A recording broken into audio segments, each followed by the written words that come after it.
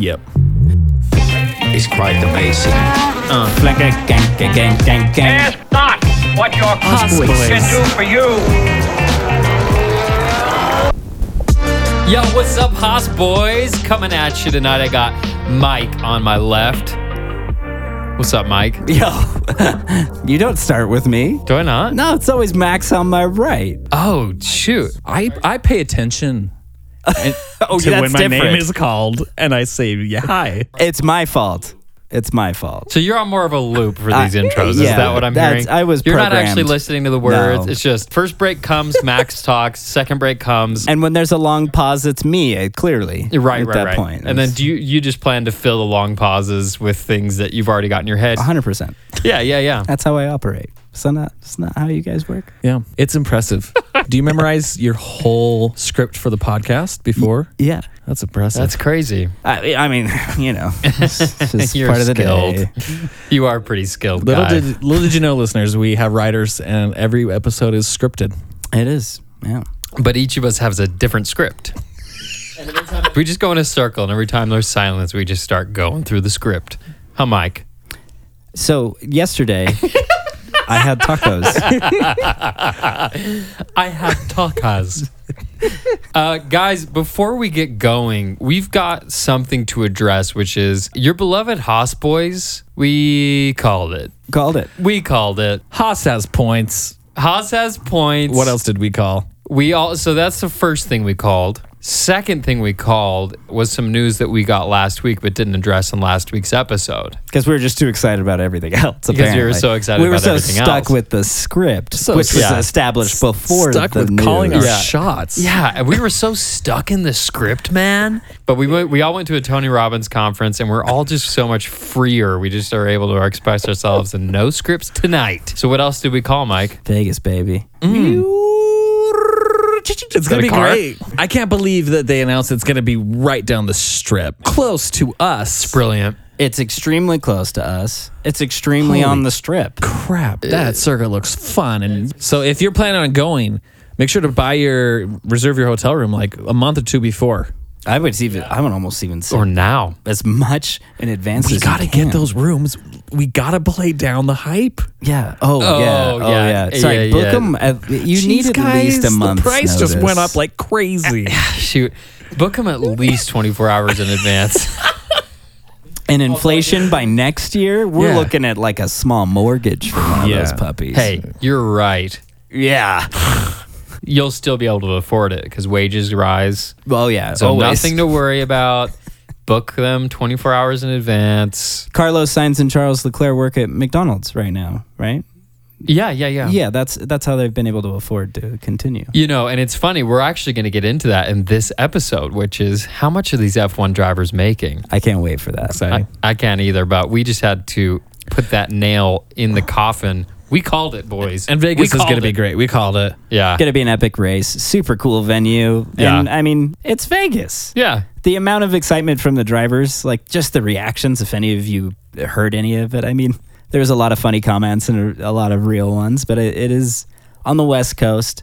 It's a big deal. I mean, it is the lights and everything. It is just its own thing. So I'm really excited about it. I think visually it'd be amazing. There's going to be some cool events surrounding that race too, because there's a lot of motorsport that happens in the Western United States that just doesn't really get touched by these F1 drivers generally during the season. And so I'm sure there's going to be tons of little circuit races or things like that around out in the desert and things like that. So really exciting time to be a fan in the U.S. Especially right now. There are going to be 3 races in our country. This is kind of like a dream circuit, isn't it? At I least would for think me. so. Especially for us living in the Western United States, this is a very exciting track huge. to have. It's huge. And we've got a question coming in from Nicholas from Corvallis, Oregon. And he writes in, what racetrack, not including the Indianapolis Speedway in the USA, would you like to see F1 race at?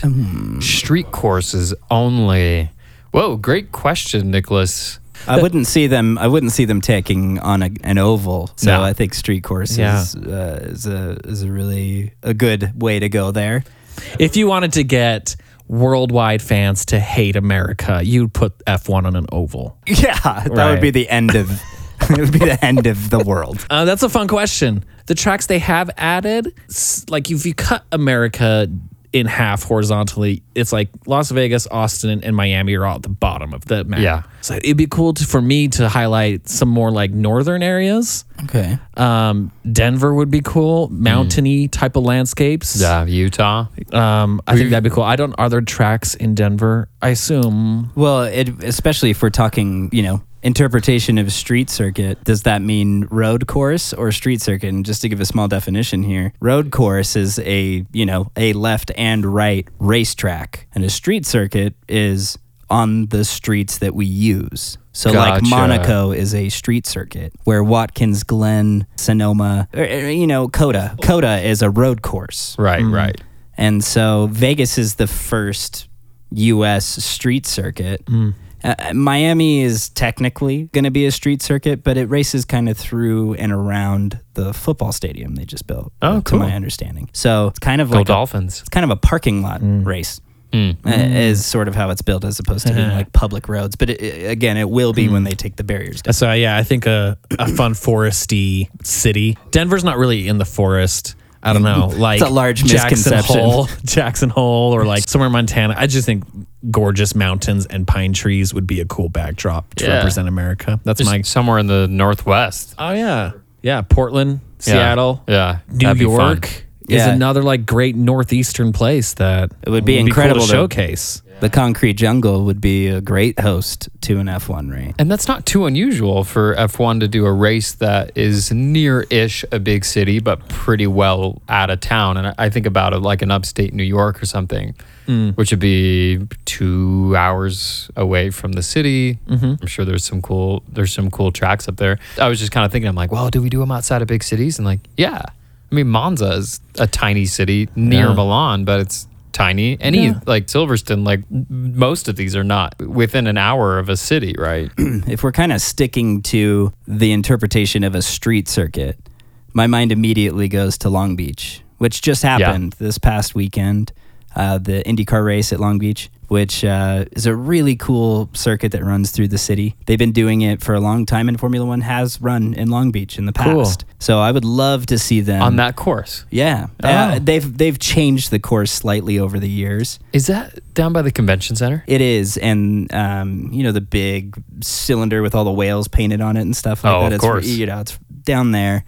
And it runs no down kidding. Shoreline Drive, and it's really cool. And they go past the fountain now. They didn't used to. No way. I used to work there like once a month. Really? In that building that has the whale murals on it. Oh, cool. I was just thinking that because it's pretty wide streets there in downtown Long Beach, and then vast parking lot like Yeah. down by the For or sure. down by the beach. I have my nostalgic ties. That's where it all began for me. That's Long Beach has its place in my heart. Grew up near LA, Yeah. and we're going down there for IndyCar. Yeah, going down for IndyCar. My dad participated in a pro celebrity race with So Toyota. cool.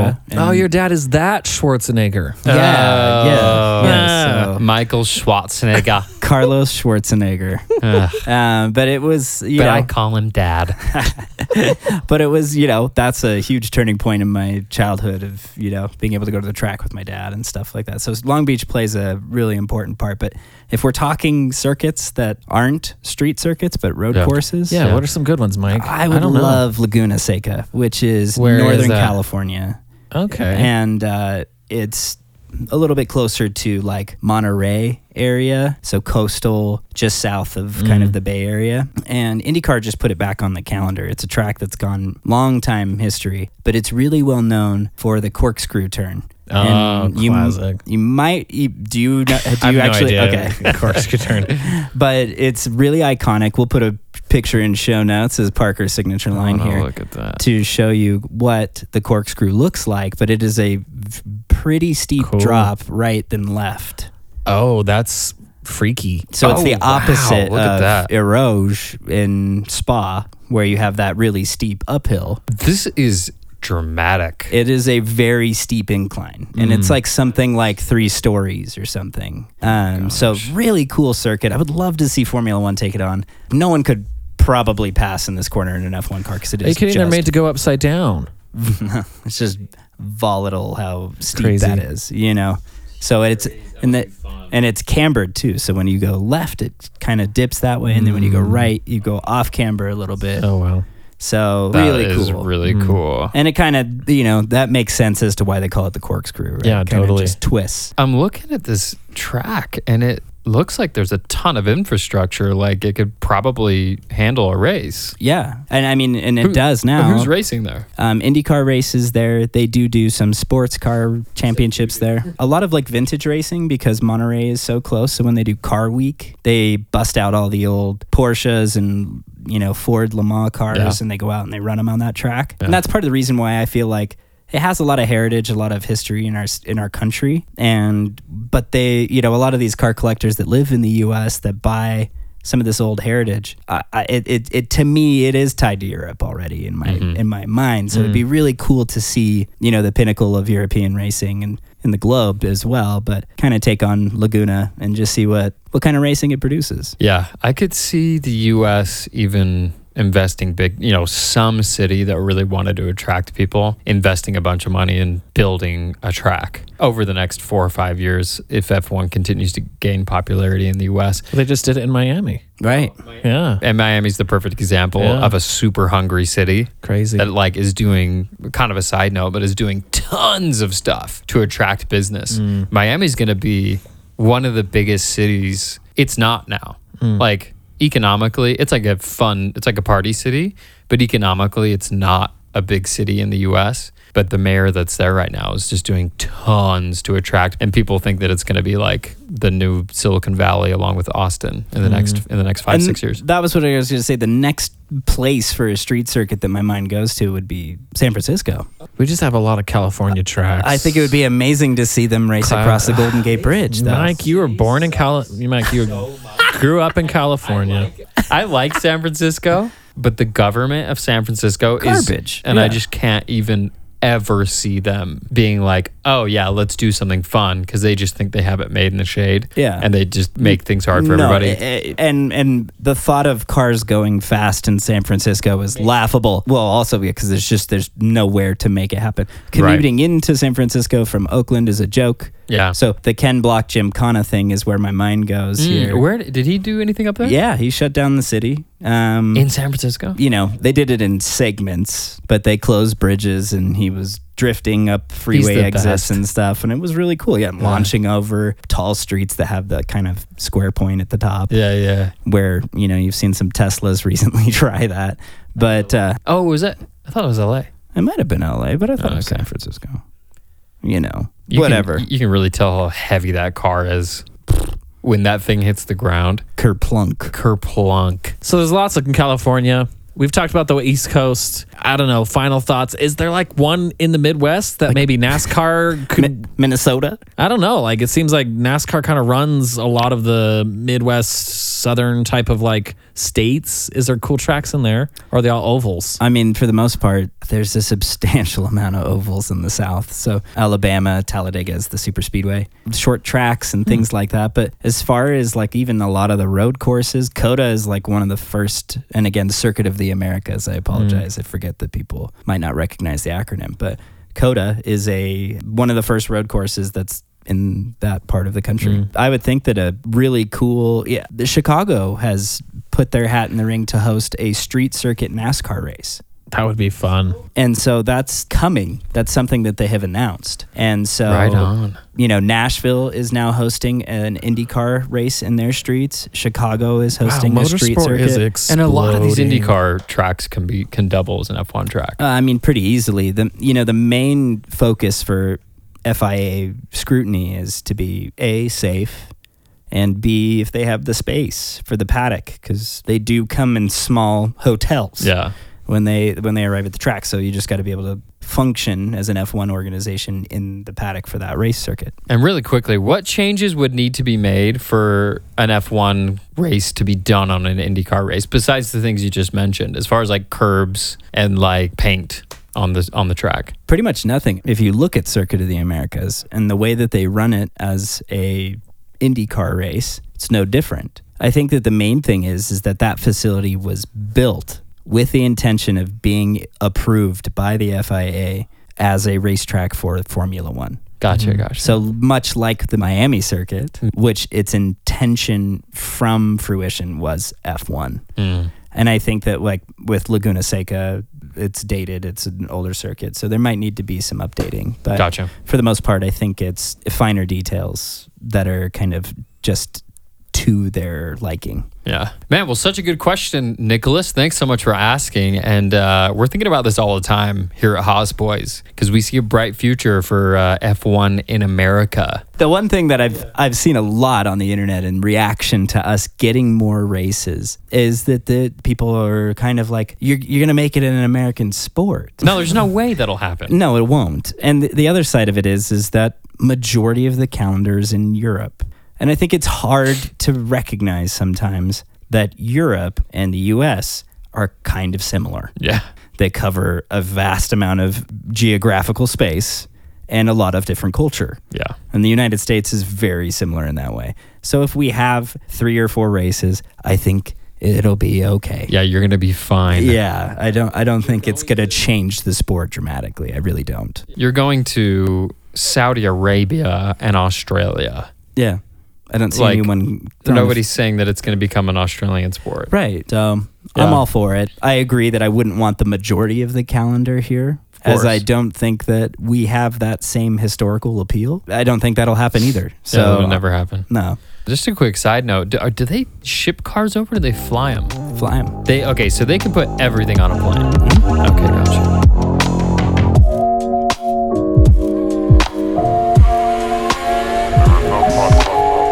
Shifting gears, Australia. It was a pretty fun race, not quite as eventful as the past 2, but we got a lot of cool information about Haas, and they had a pretty solid race. Let's get some immediate impressions. Max. It didn't end good for Haas. We well, we didn't get points, which is, but We're still out 4 points. we're still out getting points. We're going to get more points. If Kevin Magnussen had just hit that pit stop at that safety car, he could have ended up in the points. It was that pit stop that did it in. And it was probably a risk staying out, hoping for another safety car, which is a pretty good thing to wait for. I feel like a lot of people were crashing and skidding off the track, Something that he said in an interview, they reviewed what the strategy was for the race. And they talked about how they started on the hard tire, which was an opposite strategy to everyone around them, because they felt that the pace of the car was strong enough to overcome the tire's lack of grip for the opening stint. And essentially, the timing of the safety car is what screwed up this.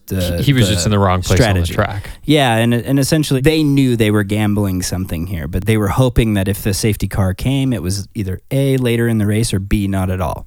Right. And if they had played that strategy correctly and run that tire without a safety car, then they would have switched to mediums and Kevin would have been podium potential. Yeah. Because there was one point where Kevin was on like really old crappy tires and he was keeping up with, I want to say the Mercedes or whoever was around him at the time. Like he was keeping up. I think he was keeping up with Alonso, wasn't he? And that was the car that Maybe. was He overtook Alonso. challenging for did. for pole. And he was keeping up with him on 50 lap old tires. It's obvious that the car and the driver are competitive, and it just came down to just one of those bad timings. But he was still right on the bleeding edge of that bad timing. Yeah. Like, it's not like he was Yeah. way off, and it was like, maybe if they got a pit. But it's like, if that went perfectly, we really could have seen points. Mick, not quite as much. Where did we finish? 12th or 13th?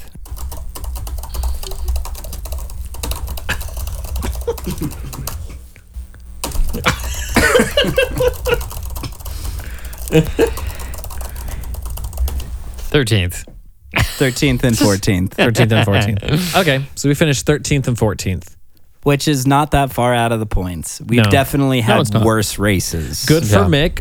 A little. Is that his highest he's finished so far? No, 12th. Okay. Did he finish just out of the points? Here.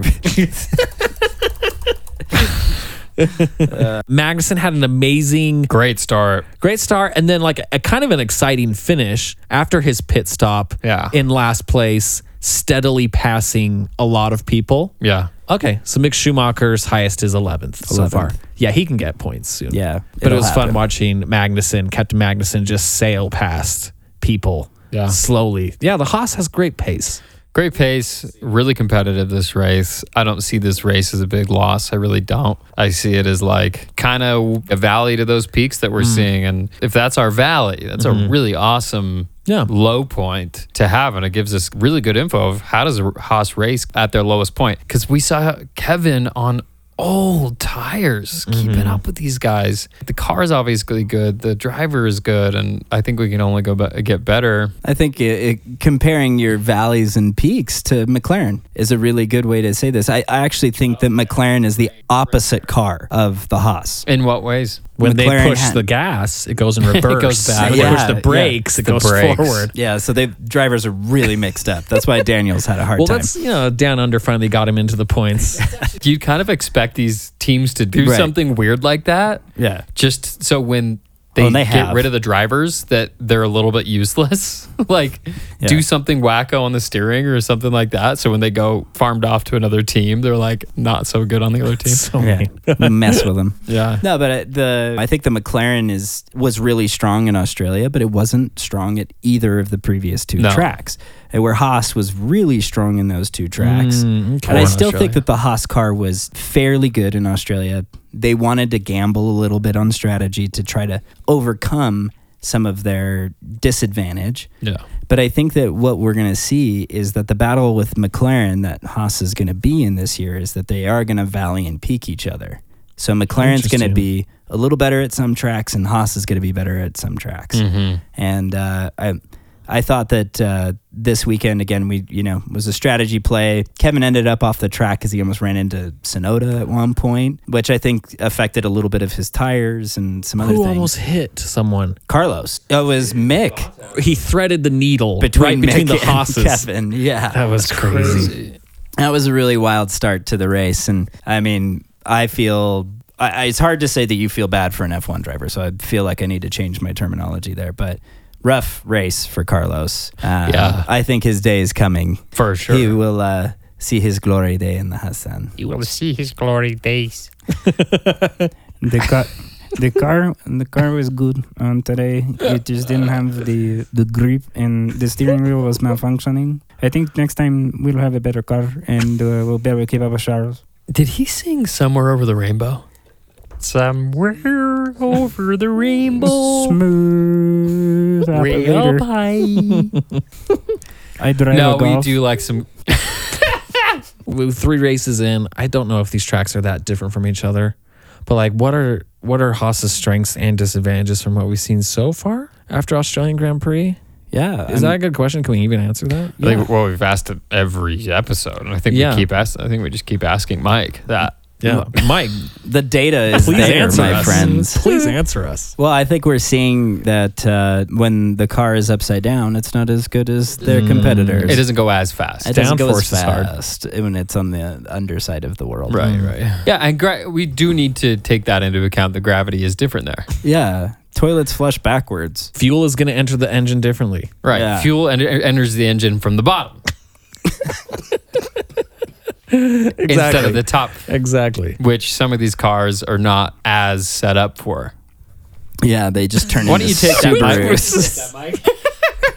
They suck it up from the ground. Yeah, they just get the petroleum straight from the earth. But no, I think even just as we talk about Haas, we talk about these other teams. Ferrari's obviously the strongest team this season. And as such, Haas is sharing power plant and has shared, we'll say, some capacity what the car is made of. Staff in theory, I'm Yeah, sure. some elements. Yeah. So Haas is in a really good position there. The teams that are suffering the most, if we're talking Verstappen right now, he's 1 for 3. Finishing. Right. Yeah. Reigning world champion has won a race and DNF'd twice. Right. Red Bull is not in a good spot. Yeah. But the only thing that I feel like right now that I don't love this. And normally I'm not much of a hater on teams, but this really bothers me. Why does Red Bull not love Checo enough to say, oh man, great result, P2. Right. We all watched the race together where Mike was pointing this out to us, where with all these other drivers, when they hit a podium, it's like, all right, great race. The driver's like, okay, I'd like to thank my mom and the guy that delivered my milk this morning and my third grade teacher. And with Checo, it's like, P3, great race, Checo. Yeah, P2, Thanks. Checo, good job. It was crappy what happened to Max, huh? Yeah, I know. Yeah, we had a long chat Checo about comes that. over the radio and he's just like, yeah, crappy race for Max, but thank you guys. Dude, you just got P2. He's bro. P2. This guy was finishing off the podium every week, and maybe he's just too comfortable now. And Right. a win is the only acceptable option. I mean, success is just so fleeting for these guys. It's just they're just so used to it now they don't even care. Yeah, Right. We were Jeez. talking about how Valtteri, Mike was telling us about how Valtteri took that to the extreme of actually selling the majority of his trophies for podiums. He sold his trophies on eBay. Yeah. It blew my mind. That's crazy. That's just so crazy. Mike was telling us that his team's like, hey, could you bring some of these trophies to this blank blank? And he's like, I sold them. I just couldn't even believe it. And honestly, good money. I mean, more power to him. What an interesting way to kind of be like, I don't know, he's going to take up space. And there's some trophies I care about, but not all of them. Which brings us to the other subject we wanted to hit on this episode, which is, what are these drivers making? Let's talk about salaries in F1. Cha-ching. We've obviously got a huge range of salaries in F1. We've got some of the most wealthy athletes that have ever existed are drivers in F1. Michael Schumacher, Lewis, Max is up there. I think those guys are in the top 25 highest paid athletes of all time in any sport. But also, we've got guys that are paying to be there and kind of everything in between. So what can you tell us about that, Mike? Well, one of the things that was so crazy is just the level of money that these guys were making at their peaks, but even more so in the era of Michael Schumacher. He got paid an absurd amount of money. Which was largely his creation, right? Right. He pioneered getting paid a ton of money in F1. They're like What Senna a pioneer. He was Yeah. the first guy to just want to get money. just to really get money though. He showed us the way. And Hiyuki showed us the way. that's a good one. Thanks. Yeah, we'll have to throw that in the Schnaffenhour. To put it into perspective, he was making 30 million pounds a year in 1999. Holy cow. So that's 23 years ago. 30 a year. A year. There's a 21 million pounds salary with a 9 million pound private endorsement coupled with it. Plus Pounds is bonuses. basically like double. You double that, you get US dollars. 1.5. Yeah. It's crazy. His salary really got insane. Lewis Hamilton these days in 2021 made 62 million in US dollars. 1 year. In 1 year. And that's again coupled with his salary and 7 million in race winnings. And his masterclass Yeah, endorsement. all the things he's got going on. Lewis is extremely highly paid. When Vettel, Album sales with Christina Aguilera. yeah, that's definitely in there. About 30 million from that. alone. Yeah, pipe paid out. Pipe. Vettel was making a lot of money at Ferrari. He was making a lot of money at Red Bull as he was winning titles and was up there competing with Lewis for highest paid F1 driver. Since has changed a little bit. Mm-hmm. But one thing that's really kind of interesting, and especially in the era of Michael Schumacher, is Michael, it's not a trick, Michael. It's an illusion. That's good. What's insane is the deficit, I guess. The gap. Yeah, between a starting driver in Formula One and the cream of the crop. Let's walk that through kind of beginning to end. So guys are coming up from karting, whatever it is. We talked about this a lot in an earlier episode where they're paying for themselves, then they'll get small in-town sponsorships, and then once they're up in the F3, F2, they're getting international sponsorships from international companies. They're probably running under a company banner at that point. And then we go into F1. Let's talk about what's the breadth of situations that somebody can be in year one. We've got kids that are paying. Right. Dad has bought the team. Yeah. That's one case, real case. Or dad has bought the majority share of a team and these kids are being paid just as like a token salary. So basically are paying to play. And then we've got, as kids enter, they're going to be in car number 2. Right. Which, for those that don't know, every team kind of has first chair and second chair. Yeah. Primary. Which first chair is secondary. they're developing the car around the primary driver. And then the secondary driver, isn't getting the short stick, but are not getting all the advantages. And so these new kids are coming in as second driver. And where do they go from there? Like, what does that first year look like? And then where can it end? To put it into kind of a simple term, and something that was interesting to me, at least, that I kind of felt like you. I thought, to my knowledge, why would a pay for driver be getting a salary at all? Yeah. Seems kind of funny. But I guess a lot of these dads want their kids compensated, and to some degree, want them to have a future and all these other things, which I'm sure is probably not much of an issue. But to put it into perspective, again, I have some numbers of rookie season drivers, and these are rough estimates. Oh, okay. I think that these are not phenomenal. But to this research, Alex Albon's starting season as a rookie was $170K. Compared to 30 millones. 40 million at Lewis and Wow. 35 at Max. So 170,000. Alex, if you guys remember, also jumped to the Red Bull seat. Yeah. So he went from being what was Toro Rosso then, AlphaTauri now, the Red Bull B team, and jumped immediately to being Max's teammate. So somewhere in there, he saw a pay bump, right? Sure. So there was some that obviously was going to be better. Now, fast forward to Alex racing for Williams this season, and Albon is being paid $2 million. So Williams. at Williams of all teams, That is really interesting. Man, Toro Rosso really is a feeder team. it is big time. It's like a feeder team for F1 in F1. yes, yeah, it's freaking F funny. F2.2. Right? No, seriously. It's Oh, that's funny. it's kind of an interesting, and a lot of these teams like Toro Rosso, Williams, and the role that they're playing right now is that feeder team, or at least get your feet wet. We're not ready to drop you in a big car yet. But Williams is paying him $2 million. They're paying him. And he's primary for Williams now with Russell gone. Yeah, he's primary. He's being paid more than Latifi. So the lowest paid driver at the moment. Now, this is something that I'm curious of because there's a big difference. And I wonder if this difference plays into some of the change that the sport has seen. The lowest paid driver in the sport right now is Yuki Tsunoda, and he's making $750,000. So he's at $750K. So he's just shy of $1 million, which now means that everyone has moved up to $1 million. Gotcha. And Yuki is the only one that's just under that bar. Okay. So we're looking at $1 million minimum. That's pretty much where it is now. But one thing that was interesting to me is as the sport has increased in popularity and as the sport has gained Netflix momentum, its growth on YouTube, its growth on Instagram, all these things, has that added value to the driver?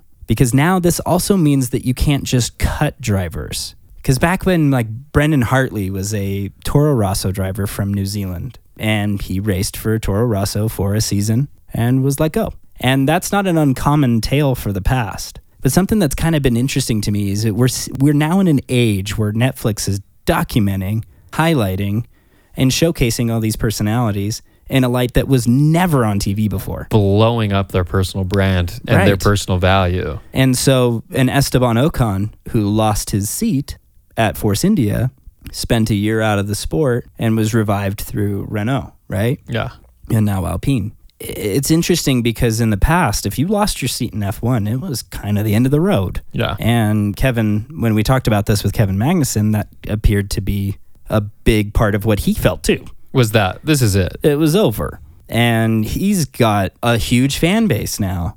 And when he was let go, all of us were still cheering for him. We're all still wanting him to win in whatever discipline he went on to. Yeah. But now that he's back, he's got a huge fan base. Everyone's super excited for him. And he got a multi-year deal, which is also a big deal. He's not with Haas for just one season. They promised him more than that. There's a lot of that stuff that's playing into it that I am curious if the development of the popularity of the sport has played a role in. And now all these drivers are making a killing, which used to be somebody could come in and make a little, 150K. Do you know back in Schumacher days, he's making not much, but were there guys that are Oh, I'm sure. taking a it few was- $1,000 home every race? To your point, to some extent, some drivers were dying to be in these seats. Yeah. Right? There's only 20. We've talked about how sought after they were. And so taking no salary was something that actually lost Nigel Mansell his seat at Williams because Ayrton Senna was so desperate to join Williams in an era where they were so dominant. He said, I will come to your team for this number. And Nigel was being paid a lot more than that number.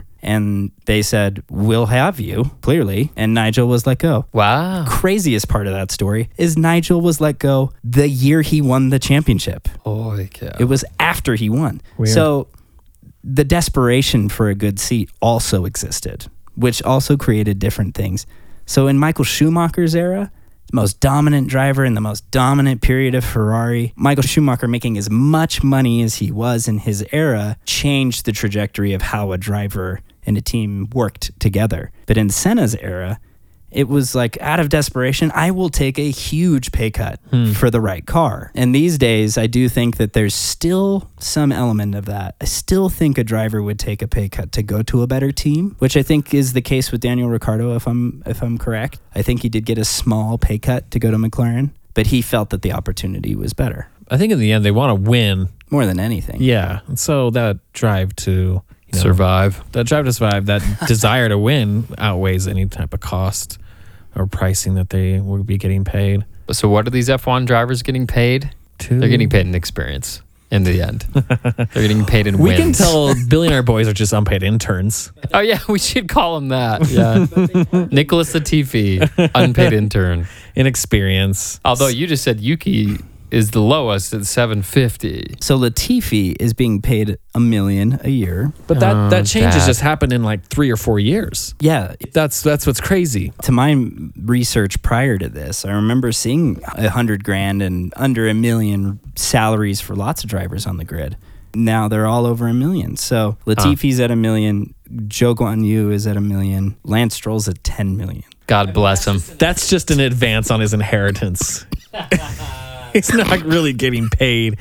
He's just getting it in advance. A little stipend guys at a time. Hear my smile as I was reading that number. Both of these guys are not big fans of Lance. Parker, am a pretty big fan. I like the guy. I think he's a good driver. He's a little bit of a goober. He's a little bit of a goober. But he's learning. He's like a baby foal. He's learning. Mike, tell us about the most interesting contract deal in F1, which is Kimi Räikkönen. You've told me this before. How cool is Kimi Räikkönen? He's this amount of cool. He's the Iceman, and that makes him cold as ice. You know, Kimi was a very desirable prospect in Formula One. He had won a world championship. He was returning to the sport after taking a break and doing rally car. And Lotus was keen on having a slice of the Räikkönen. So what'd they do? So they offered him a fair slice of the pie. But what they didn't realize is that Kimi was going to deliver. Tell us about that bet. Pretty much is a bet. It was a bet. They made a deal with the Iceman, not the devil, the Iceman. Yes, and Gerard Lopez was the team boss at Lotus at the time. And he told Kimi that he could have 50,000 euros for every world championship point that you can score. So just every point. Yeah, every point in every race that you score. Keeping in mind that if you win a race, you get like 28 or something. I'm forgetting right now, but Yeah, like 20 to 30. yeah. So you know 50,000 euros per every point. That equals numbers. Yeah, and that are large. big numbers, quick. And so Kimi ended up scoring 390 points in 2 years with Lotus. So it nearly bankrupted Lotus. And his time with the points bonus, the points bonus alone was guaranteeing Kimi 19.5 million euros. Wow. Yeah, that's a fun contract. And so they hadn't paid him because they couldn't pay him. And he straight up was threatening to sit out races because he's like, I signed this agreement. That's also a crazy part of it, is that he was just ruthless. It's like, oh, I'm bankrupting the team I'm racing for. Right. It's like, couldn't you just race, dude? Which is such a good example. Is like all they care about is winning. Well, not in that which I situation. love. He just cared about his contract. Oh yeah, I getting guess paid. that's true. If he's trying to sit out for a race, he cares about the money. It was a very unique time. That's funny. And, That's a funny story. And a big part of why Lotus is no longer a part of F1. we have Kimi. Are you serious? Yeah, I mean, they were just out of money. Which is hilarious. The funniest catch-22, win all the championship and close shop And because basically you have to shut pay up. the guy who got it done. This is exactly like that experiment they did with, that classic psychology experiment they did with the toddlers, where they put them in a room with like one marshmallow and say, okay, I'm going to leave the room. And if you don't eat that one marshmallow, I'm going to come back with 5. And then they left the room and came back, and the toddler had 50 million marshmallows.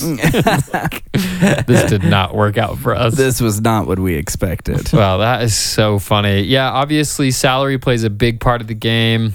And as we've pretty well covered in this podcast, money plays a huge part in F1, and salary is such an enormous part of that, especially for these guys that are performing. Obviously, 85% of the grid are guys that are really eager to be there, are still proving themselves, and can't, and probably aren't interested in making these huge money demands and money moves. But there's a top elite in every season of 2 or 3 guys that can really throw their weight around because they've got results under their belt. And just rake it in. Yeah.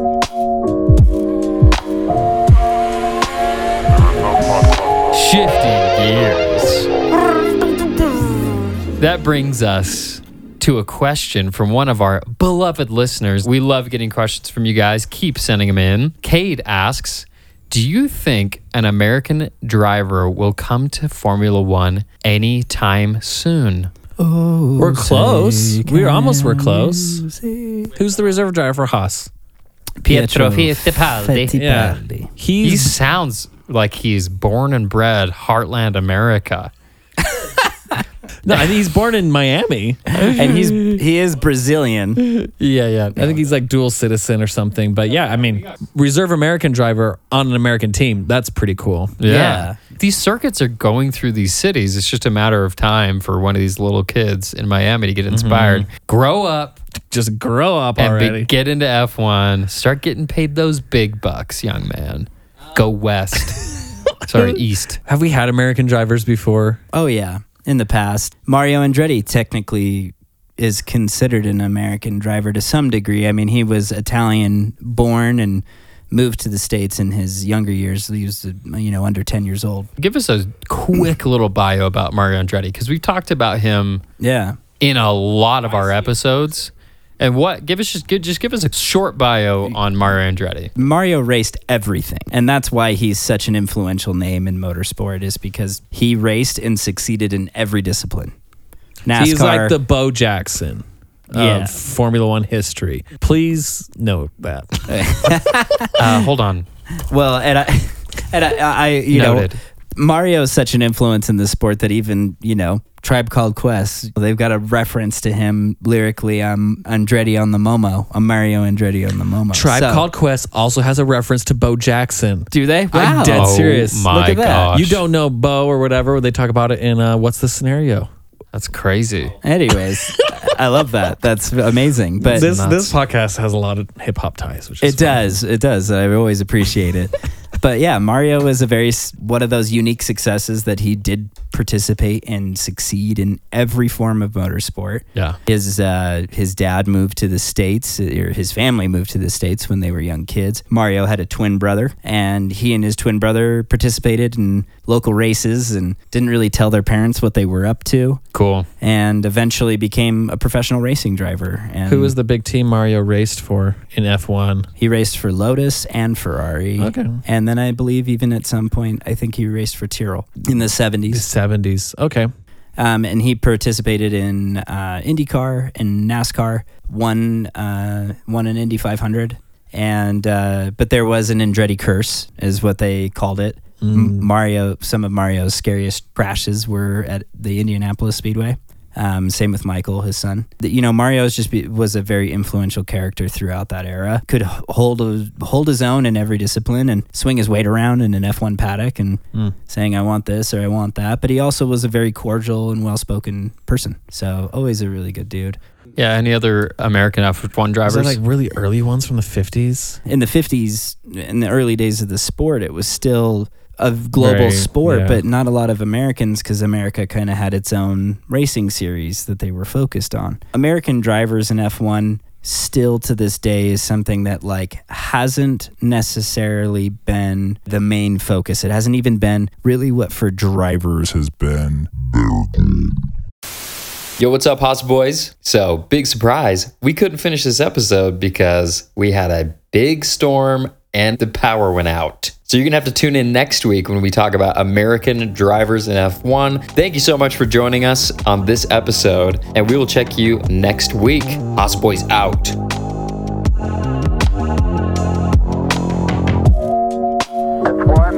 Podcast.